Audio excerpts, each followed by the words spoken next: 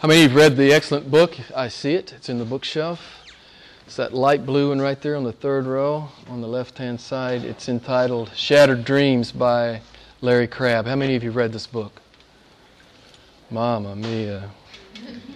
You must read this book. How many, well, since none of you have read it, I was going to ask how many of you have reread it. I have reread it, and I don't do that very often.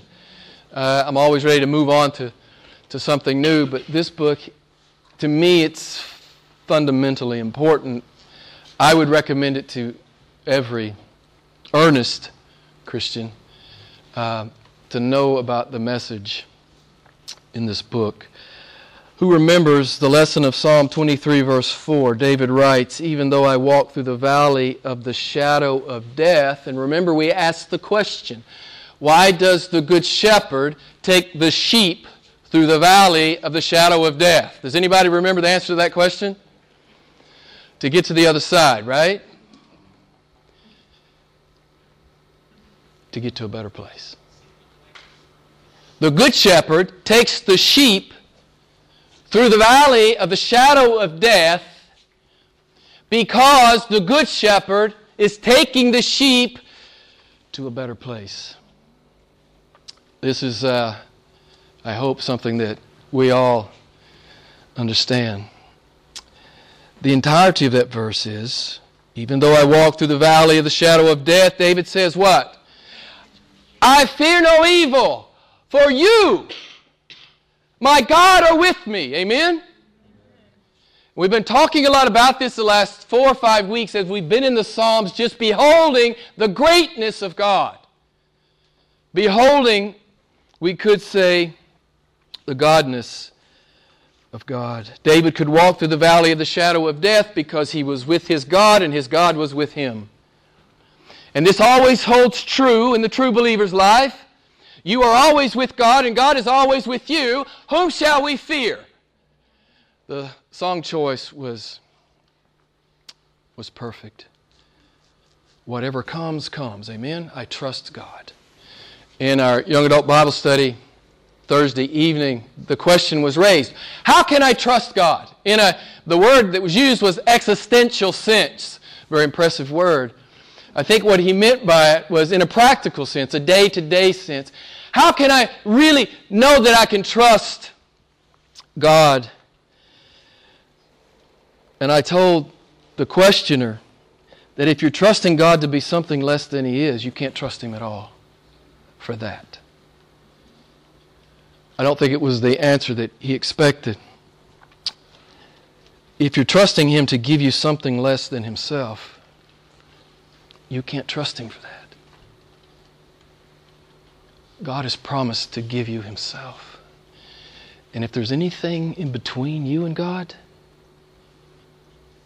He will remove it. Ergo, the title of the book, Shattered Dreams. If you trust God to do less than He has promised to do in your life, which is to give you an unobstructed view of Him, you can't trust Him for those things. You can't trust Him for those lesser pleasures, those lesser desires. He may well give them because He's a good and gracious God. He loves to shower His people with good things.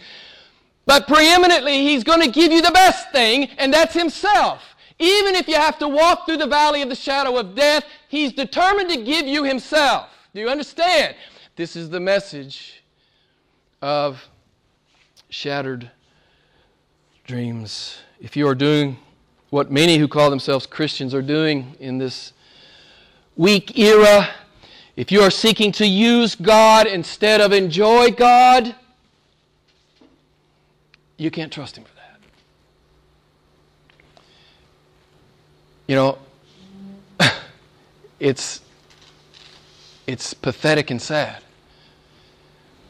that people think God is like Santa Claus, God is a lucky charm, God is a rabbit's foot. You know, if I rub Him just right, He'll perform for me. It doesn't work like that, beloved. Have you read your Bible? I know that if you've been in this church for a while, you understand it doesn't work like that. You cannot trust Him to let you use Him.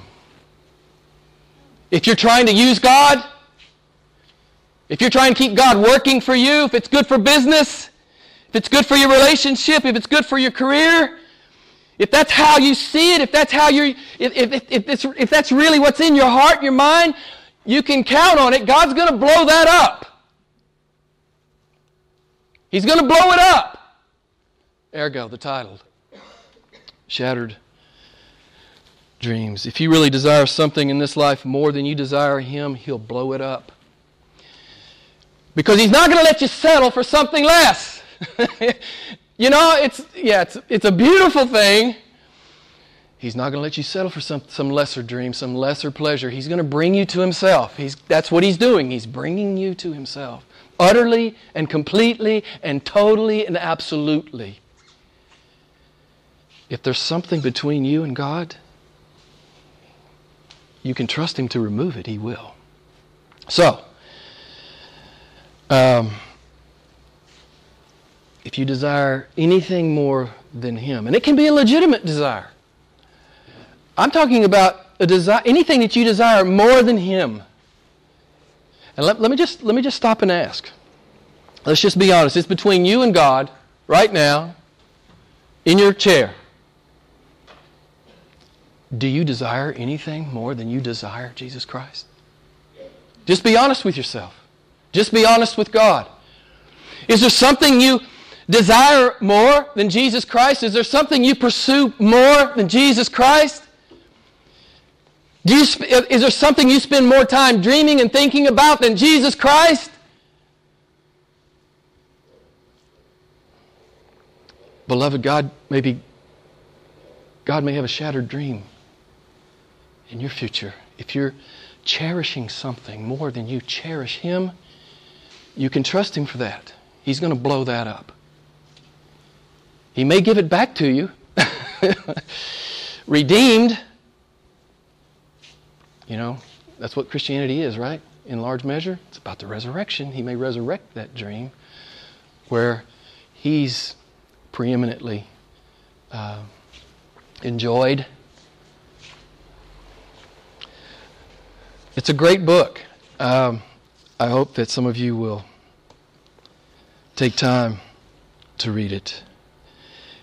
If the honest answer to the question, do you desire anything more than you desire God? There is a shattered dream in your future. Because if you really belong to Him, if you're really His, now, you know, again, I always quantify this. If you're just merely playing church with Him, that's another matter. That's another sermon. But if you're really His, you really love Him, you really are following Him, you're really giving your life to Him, you're serious about being a disciple, you're serious about being in the body of Christ, you're serious about loving and serving the brethren, if you're serious about that and you've become distracted, something shiny in the world that you're pursuing more than you're pursuing Him, count on it, the shattered dream is coming. He's not going to let you do that. He loves you too much to allow you to pursue and love something more than Him. Larry Crabb says this really well. Trusting God is a dangerous business unless we're trusting Him for what He's actually promised to provide. And I know you guys are inundated. Some of you have come out of it, the prosperity garbage that elevates the blessing over the one who blesses.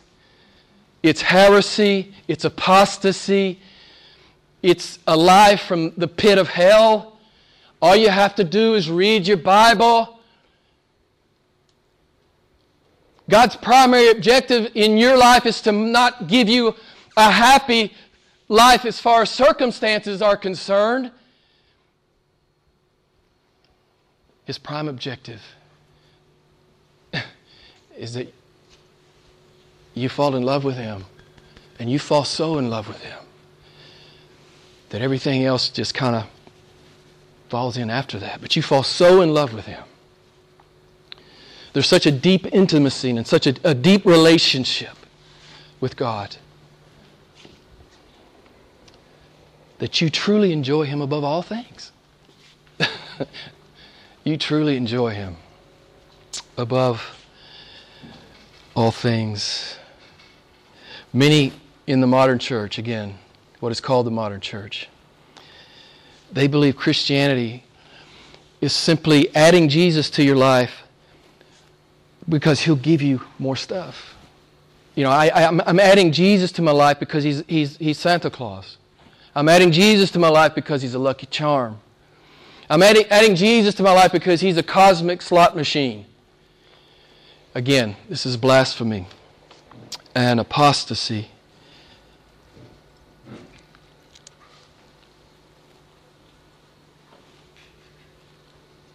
God's not simply in the business of giving you a good life, a happy, quote-unquote, happy life. We talked about it Thursday night in Young Adult Bible Study. What is the meaning of happiness? It's always based on circumstance. God aims at something much deeper than happiness. What's He aiming at? He's aiming at intimacy and joy. This is what God's aiming at in your life. It's not happiness in some superficial way. It's intimacy with Him. And as John 17 says, the joy that only He can give. He gives divine joy. He's not going to let you waste your life on sugar-coated misery, as we've been talking about the last few days. He's not going to let you waste your life on stuff that can't fill up the eternity that's in your soul. He's going to blow that up. So you'll feast on Him. That's really what it's about, beloved.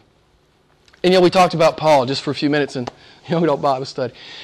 Did Paul have a happy life? You remember, the Lord said, I'll show him all that he must suffer for my sake. Amen? And I went down the list. I looked at the list, 2 Corinthians 11. He had many imprisonments. He was beaten times without number, 39 lashes 5 times. He's beaten with rods 3 times. Once he was stoned. He was shipwrecked 3 times. He was in countless dangers, hardships. He was hungry. He was thirsty. He was in the cold. He was exposed. His life was full of labors and concerns, and he had many sleepless nights. Now, does that sound like a comfortable, easy life? Here's probably the best Christian who ever walked. I know he wouldn't want to take that mantle upon himself in all humility. And he had this deep intimacy with God. You remember when he and Silas got thrown in jail. They were wringing their hands and moaning and groaning and saying, "Woe is me!" And no, wait a minute. That was no. What did Paul and Silas do? They were singing. They were praising God. He had this unassailable joy. It wasn't about circumstance. It was about intimacy with God. Larry Crabb. Then I'll get into the text. God's not going to let you settle for anything less than Him, beloved. You got that? So if you're loving and pursuing anything less than God, if you don't get that sorted out, God will get it sorted out. Larry Crabb says it like this. Our shattered dreams are never random. They're always a piece in a larger puzzle, a chapter in God's larger story. Pain is a tragedy, but it's never only a tragedy. For the Christian, it's always a necessary mile on the long journey to joy, an opportunity to embrace and to discover our desire for the highest blessing God wants to give us, which is, someone tell me, Himself. So,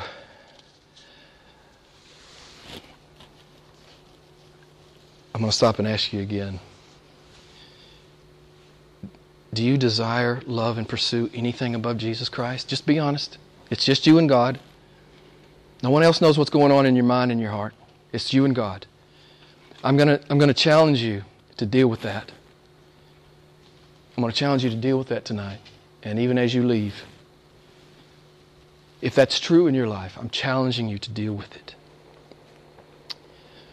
If you belong to Him, He will not let you stay there. He will not. You can't trust Him for anything less than what He's promised. And He's promised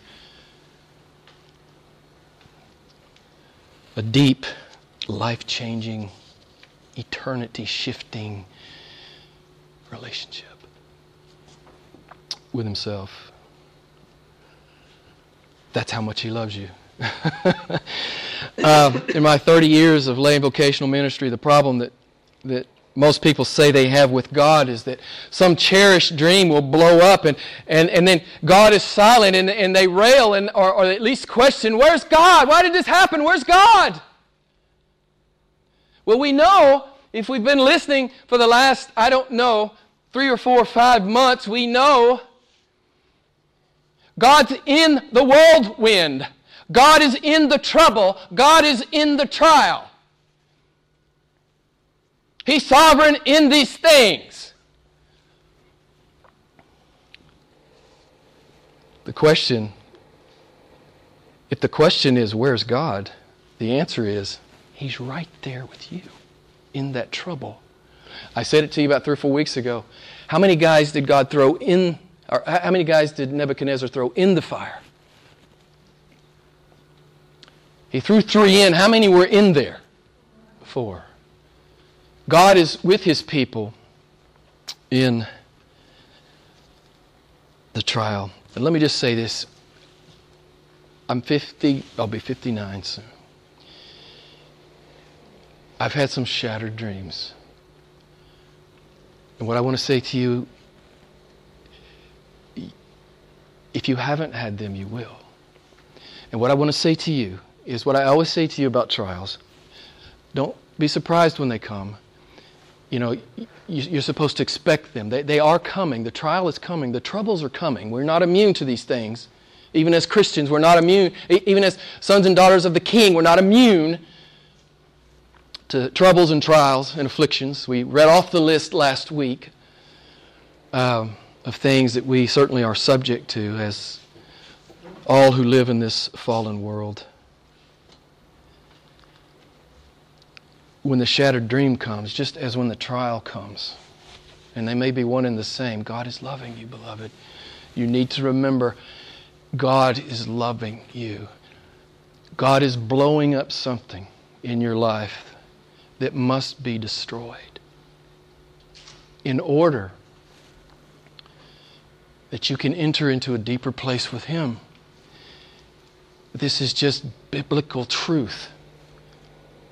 This is just biblical. And I know so-called pastors and preachers and whatever denominations, I know they stand God's word on its head. I know they do this. And I know they blaspheme Him. They blaspheme His word. I get that. But it's your responsibility to know what this really says. It's your responsibility to weigh it out and know what it really says. And then God expects you to live it out. And when the trial comes, when the shattered dream comes, you know what it's about. God's in this. God's doing something. I'm going to trust Him in it. And if I need to repent of a sin, if I need to repent of something that I've put before God, I repent. Can you believe that?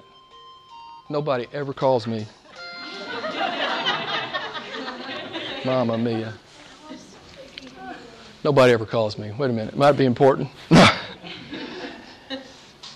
You're supposed to know this.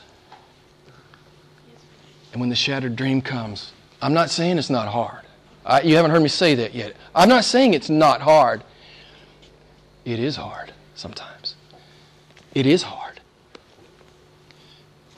But if you release yourself into God's hands, release your dream, your shattered dream, into God's hands, you know what He'll do? I can give personal testimony. He'll redeem it. He'll redeem it. And it'll be far bigger and far better than you ever imagined as you submit it to His lordship and authority. So this is a large part of what's happening in Psalm 42. Yeah, long introduction. I got a little excited. I'm sorry. The psalmist is in the midst of a trial. Something's gone wrong. A cherished dream or desire has been shattered, even if it's the simplistic dream that many have of simply a trouble-free, comfortable life. You know, a lot of people, it's just, man, I just want to have a comfortable life. I just want life to be comfortable, and I expect God to deliver a comfortable life. God's never promised you a comfortable life, beloved. He's never promised you an easy life. He's never promised you a prosperous life. You know, all of these promises about wholeness and prosperity, it's about there. It's not about here. It's about there. Yes, He may prosper you in this life. He's not obliged to. Just because He's so good, He might. He's not obliged to. God is obliged to no man. Not even the redeemed. Not even His bride. The psalmist is disillusioned. He's disappointed. He's full of sorrow and grief. And we didn't read the text, did we, Blessing? I'll read it as I preach it. You guys, I hope you've turned to Psalm 42. The pain is real. The dream is shattered. His heartache is acute. And I want you to watch the struggle. You'll all be familiar with it. If you're a Christian, if you're born again in here tonight, you'll be familiar with the struggle. The struggle between the flesh and the spirit. The struggle between hope and despair. The struggle between the senses and faith. So here we begin. And let me just say at the outset, most conservative theologians believe this is David. But because it's not attributed to David in any kind of official way, I think it is David, but I'm not going to use his name.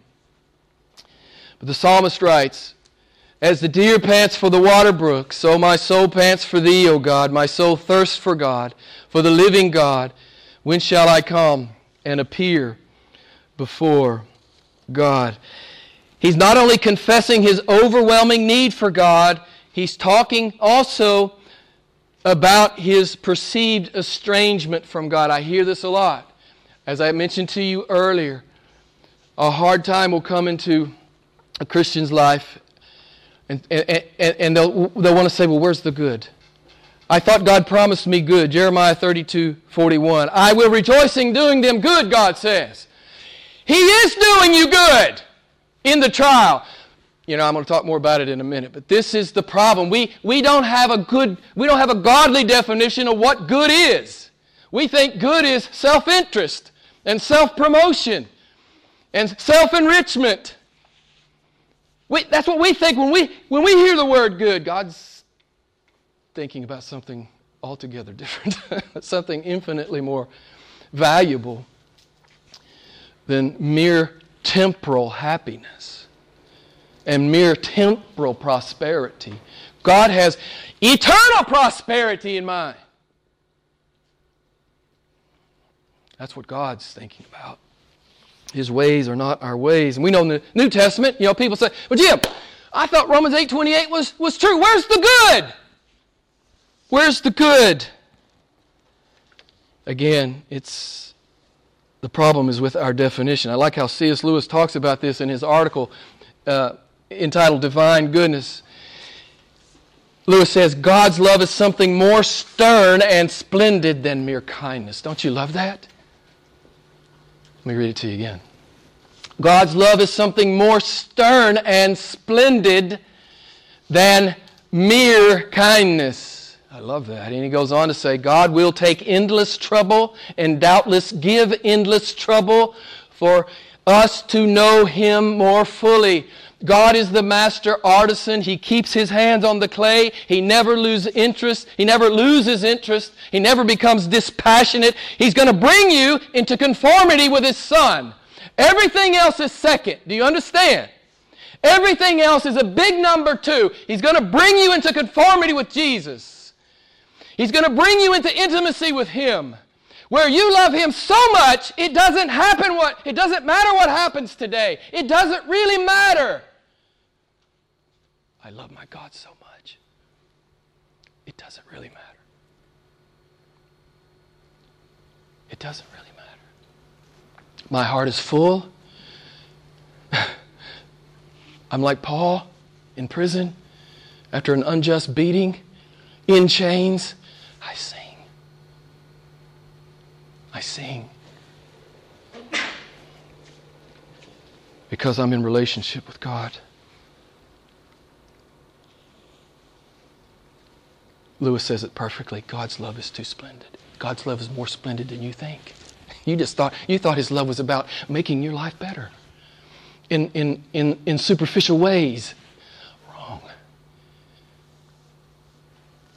He's going to bring you to Himself, into deep, profound, life-changing, heart-quaking intimacy. This is what God is doing with His people. Lewis goes on, he says, when we complain about the heat and the pressure and the duration of the trial, he says, man, we're complaining about divine goodness. We're really complaining about the thing we say we want. Go out and Google the article and read it for yourself. I think you'll find it interesting. It's called Divine Goodness by C.S. Lewis. We talked about this a few weeks ago as we were in the 23rd Psalm.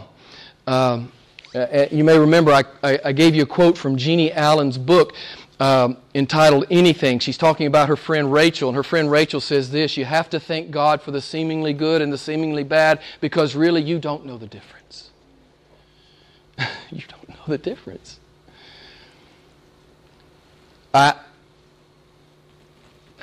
Be careful how you speak about the things God brings into your life.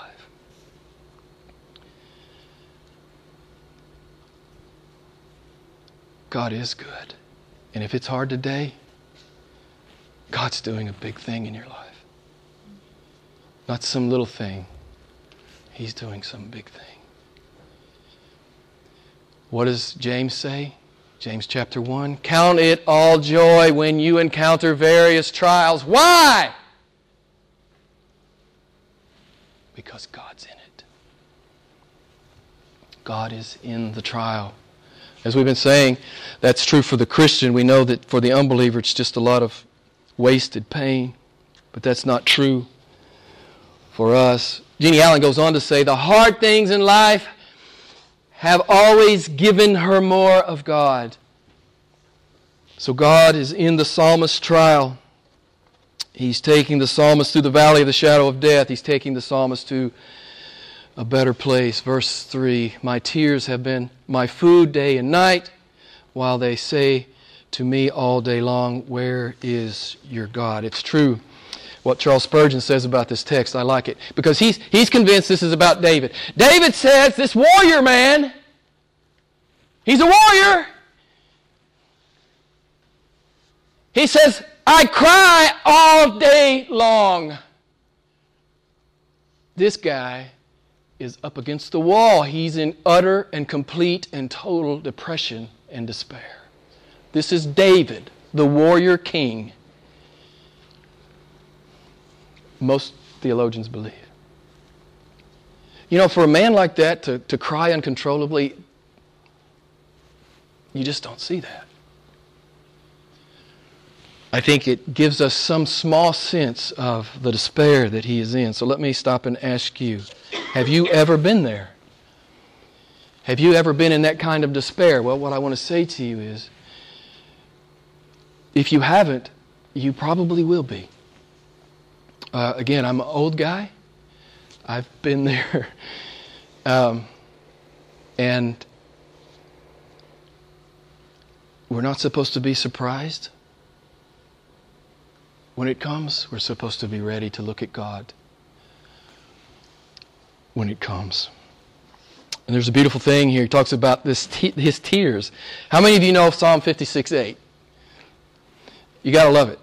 The psalmist says, David says, you have taken account of my wanderings, and you have put my tears in your bottle. Are they not in your book? God has accounted for every one of them. Amen? None of your tears are in vain. God is doing some awesome, mysterious, beautifully good thing in every one. He's counted them all. They're in a bottle. He's keeping track. His tears are precious to His bride. He's not going to give you one more tear, beloved, than you need, or that is warranted.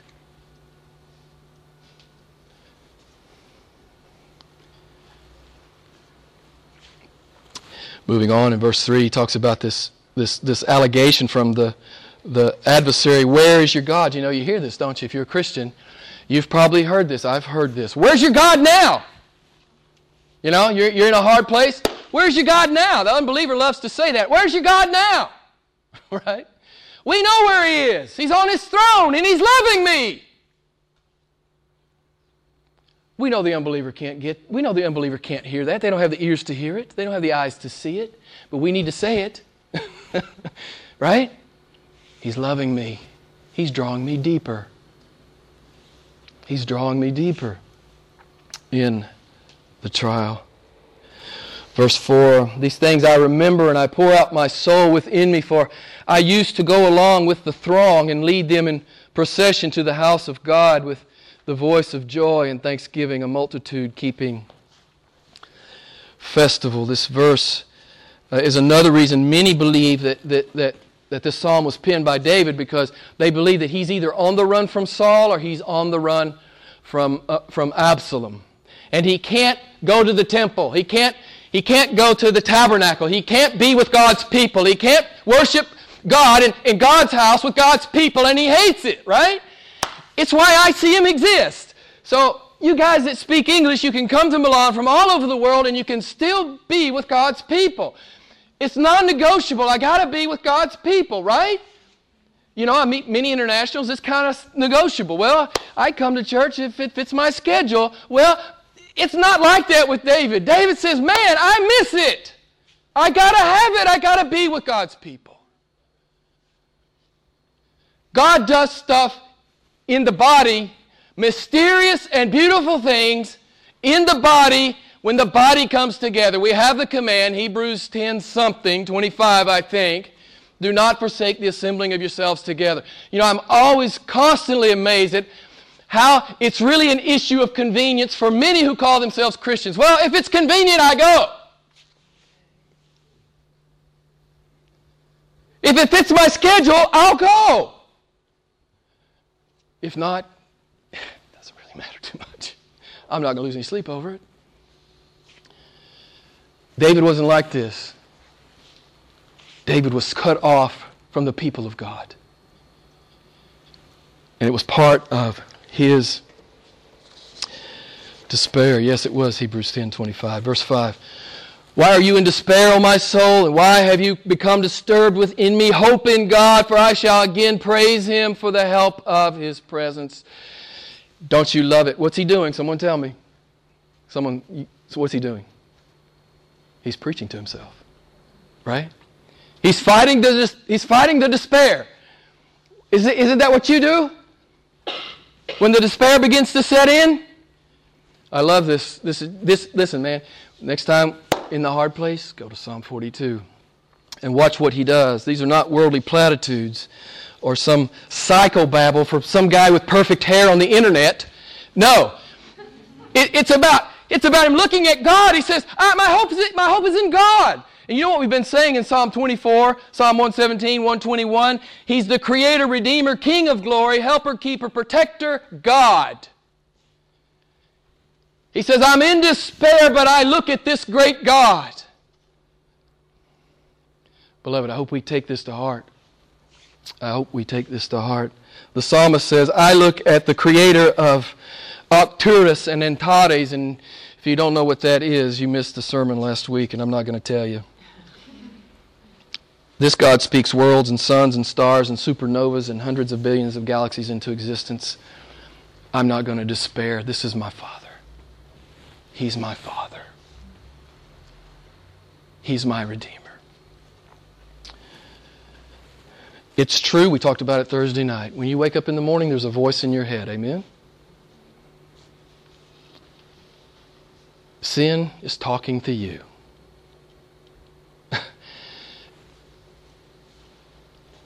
And you don't need to listen to yourself. You need to preach to yourself.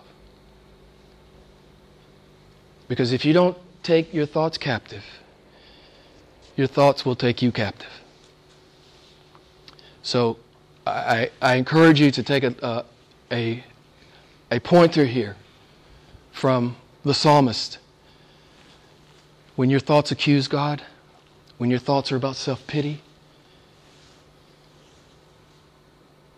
preach to yourself. when you are in genuine despair, and sometimes we are, preach to yourself, beloved. This is as Matthew Henry says, this is the divine antidote. Preach to yourself. I love this. I think it's beautiful.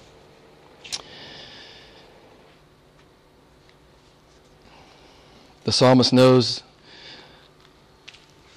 he can't listen to himself. He must preach to himself. And his God is bigger than despair. His God will not abandon him in the hard place. And he knows his God is working for good. We know the great Psalm 30 verse 5. Weeping will last for the night, but the shout of joy, what? Comes in the morning. So this is what every true believer knows. Verse 6. O my God, my soul is in despair within me, therefore I remember thee from the land of the Jordan and the peaks of Hermon, from Mount Mizar. What's he talking about here? He says, I remember God's past faithfulness to me. You know, I journal. I won't you ask to raise your hands. I journal because sometimes I go back to my journal and I read God's faithfulness to me. I read when I was in despair before. And I read how God brought me out. This is why I journal, because I'm weak. I'm a man of weak faith. But I journal the greatness of God for myself. The greatness of God in my life. You know? And I never forget. I have a history with God. David has a history with God. Maybe it's David. I have a history with God. I remember when He showed up in the past. I know He'll show up again. This is what I think is being said here, beloved. I think this is the point. I'll just tell you, 20 years ago, I felt genuine despair. And I'll tell you two things about it. God met me there, God changed me there, and God brought me out. So, if you enter into genuine despair, and you're all alone, you feel like you're all alone, you're not. God is with you. But if you call me, I've been there. You know, when you can't cry anymore, when you can't hurt anymore, you're just numb. And so, God can be trusted in the storm. Verse 7 and 8. Deep calls to deep at the sound of thy waterfalls. All thy breakers and thy waves have rolled over me. The Lord will command His loving kindness in the daytime, and His song will be with me in the night, a prayer to the God of my life. Let me just read it to you, verse 7 from Eugene Peterson's message, paraphrase it, maybe make it a little clearer. Peterson paraphrases it like this: chaos calls to chaos, to the tune of whitewater rapids, your breaking surf, your thundering breakers crash and crush me. So what's the psalmist saying? He's acknowledging that God is in this storm. This is not bad luck. These are God's waves. This is God's storm. And God is doing something in it. The psalmist understands that. He's not infected with that, me-centered theology, that health, wealth, and prosperity stuff. And that God wishes it could go better for you, but it can't because He's so pathetic. Or, worse, they say, you don't have enough faith. If you just had enough faith, it would all be better. So we're supposed to worship our faith instead of God, which is the bottom line to that kind of teaching. The psalmist acknowledges that God is sovereign. And did you notice what he says here in verse 8? As we talked about last week, that God is our 24/7 guardian. The psalmist says, God's loving kindness is with me in the day, His song is with me in the night. These are God's waves, these are God's breakers, but God is doing something in them because He loves me. Verse 9, I will say to God, my rock, why hast thou forgotten me? Why do I go mourning because of the oppression of the enemy. As a shattering of my bones, my adversaries revile me, while they say to me all the day long, where is your God? Did you notice the reverential way in which the psalmist asked the question why? I've told you many times, I get a lot of why questions that are really backhanded accusations against God. You know, it's like, why, God? It's kind of like that. But did you notice the reverential way that the psalmist says? He says, God is my rock. Why? Listen, if you feel compelled to ask God why, you know, we've talked a lot about it in this church. God rarely answers those kinds of questions. I've never been aware of Him actually answering that question for anyone I've ever been close to. And I've really gotten to the place where I don't need to know. I don't really need to ask God why. But if you feel like you need to ask God why, we know Job finally asked God why, right? If you feel like you need to ask Him, if you're going to ask Him like this. Oh God, my rock! If you're going to question God, at least worship God. Amen? So this is a great place for us to pick up something helpful, I think. Let me close. Let me just re-examine. Okay, let me re-examine the psalm. The psalmist is in despair, and the battle is on, right? Between his common sense and his faith. Verse 1 and 2, the psalmist begins with his faith. He's thirsting for God. Verse 3 and 4, his natural senses complain about the current circumstances. Verse 5, his supernatural faith silences the complaint with hope in God. Verse 6 and 7, the natural senses renew their complaint regarding the current trouble. Verse 8, the supernatural faith answers with trust in God's sovereign loving kindness. Verse 9 and 10, the natural senses once again repeats its complaint. And then verse 11, why are you in despair, O my soul? And why have you become disturbed within me? Hope in God, for I shall yet praise Him, the help of my countenance and my God. Did you notice faith gets the last word? And this is what I'm calling you to tonight, beloved. I know that our flesh assaults us. I know that. It happens. It happens in all of our lives. It's that thing Paul's talking about in Romans 7. We get that. But you got to preach to yourself, and you just got to keep looking at God. This is what the psalmist is teaching us here. This is what God is teaching us here. And I love what Charles Spurgeon says. He says, the psalmist gets the victory by how? Anticipation. Isn't that what faith is all about? I anticipate delivery. I don't see it yet. I really, really want it. I'm anticipating it. This is what Christians do. I anticipate deliverance from the hard thing. And we learned this when we talked about Jeremiah and Lamentations. Maybe it was last year sometime.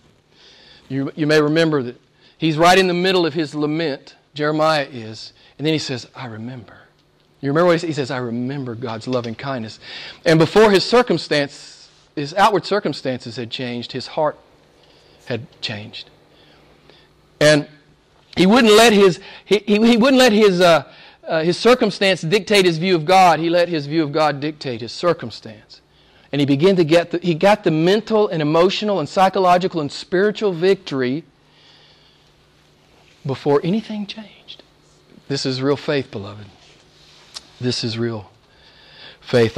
So when the storm comes, I want you to remember, when the dreams are shattered, when the tears won't stop and the anguish has taken hold, I want you to remember Psalm 42. And I want you to fight the good fight of faith. That's really what this psalm is about. And I just want to close by saying, if you're trusting God to give you anything less than Himself, you can't trust Him for that. He's going to give you Himself. That's what you can trust Him for. He's going to bring you into conformity with His Son. That's what you can trust Him for. He's going to complete your sanctification. That's what you can trust Him for. He's a promise keeper. Every promise He's ever made in proper context, the problem is we take them out of context. But in proper context, every promise will be kept. He is a promise-keeping God. So to quote C.S. Lewis, his love for you, It's a splendid kind of love. It's bigger than you think. God's definition of good is more than you think, more than I think. The God of angel armies is always by our side. I'm going to close with just this verse. I've used it 3 or 4 or 5 times in the last month or so to close with, but you got to love it. Isaiah 43, 1 through 3. But now says the Lord your Creator, do not fear, for I have redeemed you. I have called you by name. You are mine. Right? I'm God's. Wait a minute, I'm a child of God's, but I'm in utter despair. Either God's a joke, he doesn't have any power, he can't fix this, he couldn't stop this, or he's a great, awesome, sovereign God that his word claims he is, and he's doing something good I don't understand. So which one do you want to, which one do you think it is? Do you think he's a pathetic God, or is he an awesome, sovereign God who's doing something you don't understand? It's your decision. You make the choice. But he goes on, when you pass through the waters, this is a trial, I'm going to be with you, he says. He says, and when you pass through the rivers, this is a trial, he says, they will not overflow you. When you walk through the fire, this is a trial, he says, you will not be scorched. Nor will the flame burn you, for I am the Lord your God, the Holy One of Israel. I am your Savior. Amen? When it comes, when the shattered dream comes, when the heartache comes, when the despair comes, when it comes, go to Psalm 42 and fight for your faith. Just like David, if it's David or the psalmist. Why have you become disturbed within me, O my soul? Hope in God, for I shall yet praise Him, the help of my countenance and my God. Let's pray together.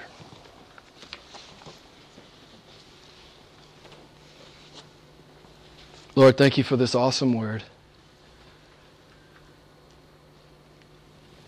Forgive us when we're not ready for the hard things, particularly if we've been Christians for any amount of time. We should know your word. We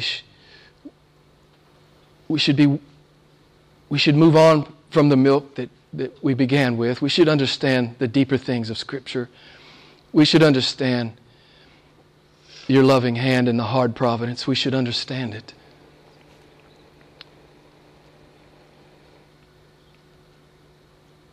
So, Lord, thank you for this word. Thank you for this psalm that gives us a template to fight for our faith when the storm comes. And we know that the storm's coming. We know you've told us the storm will come. It's coming. And Lord, I pray that we'll be ready when it comes to praise you, to give glory to the name of Jesus. That it would be our opportunity to evangelize everyone around us as they watch us stand on the rock in the midst of a storm. Loving Jesus, praising Jesus, bringing honor and glory to the name of Jesus. It's in His name that I pray. Amen. We'll just dismiss. I think I went a little long tonight. I apologize. So we'll just dismiss. We normally sing a song. But listen, I know if you have any questions about the sermon, let me know.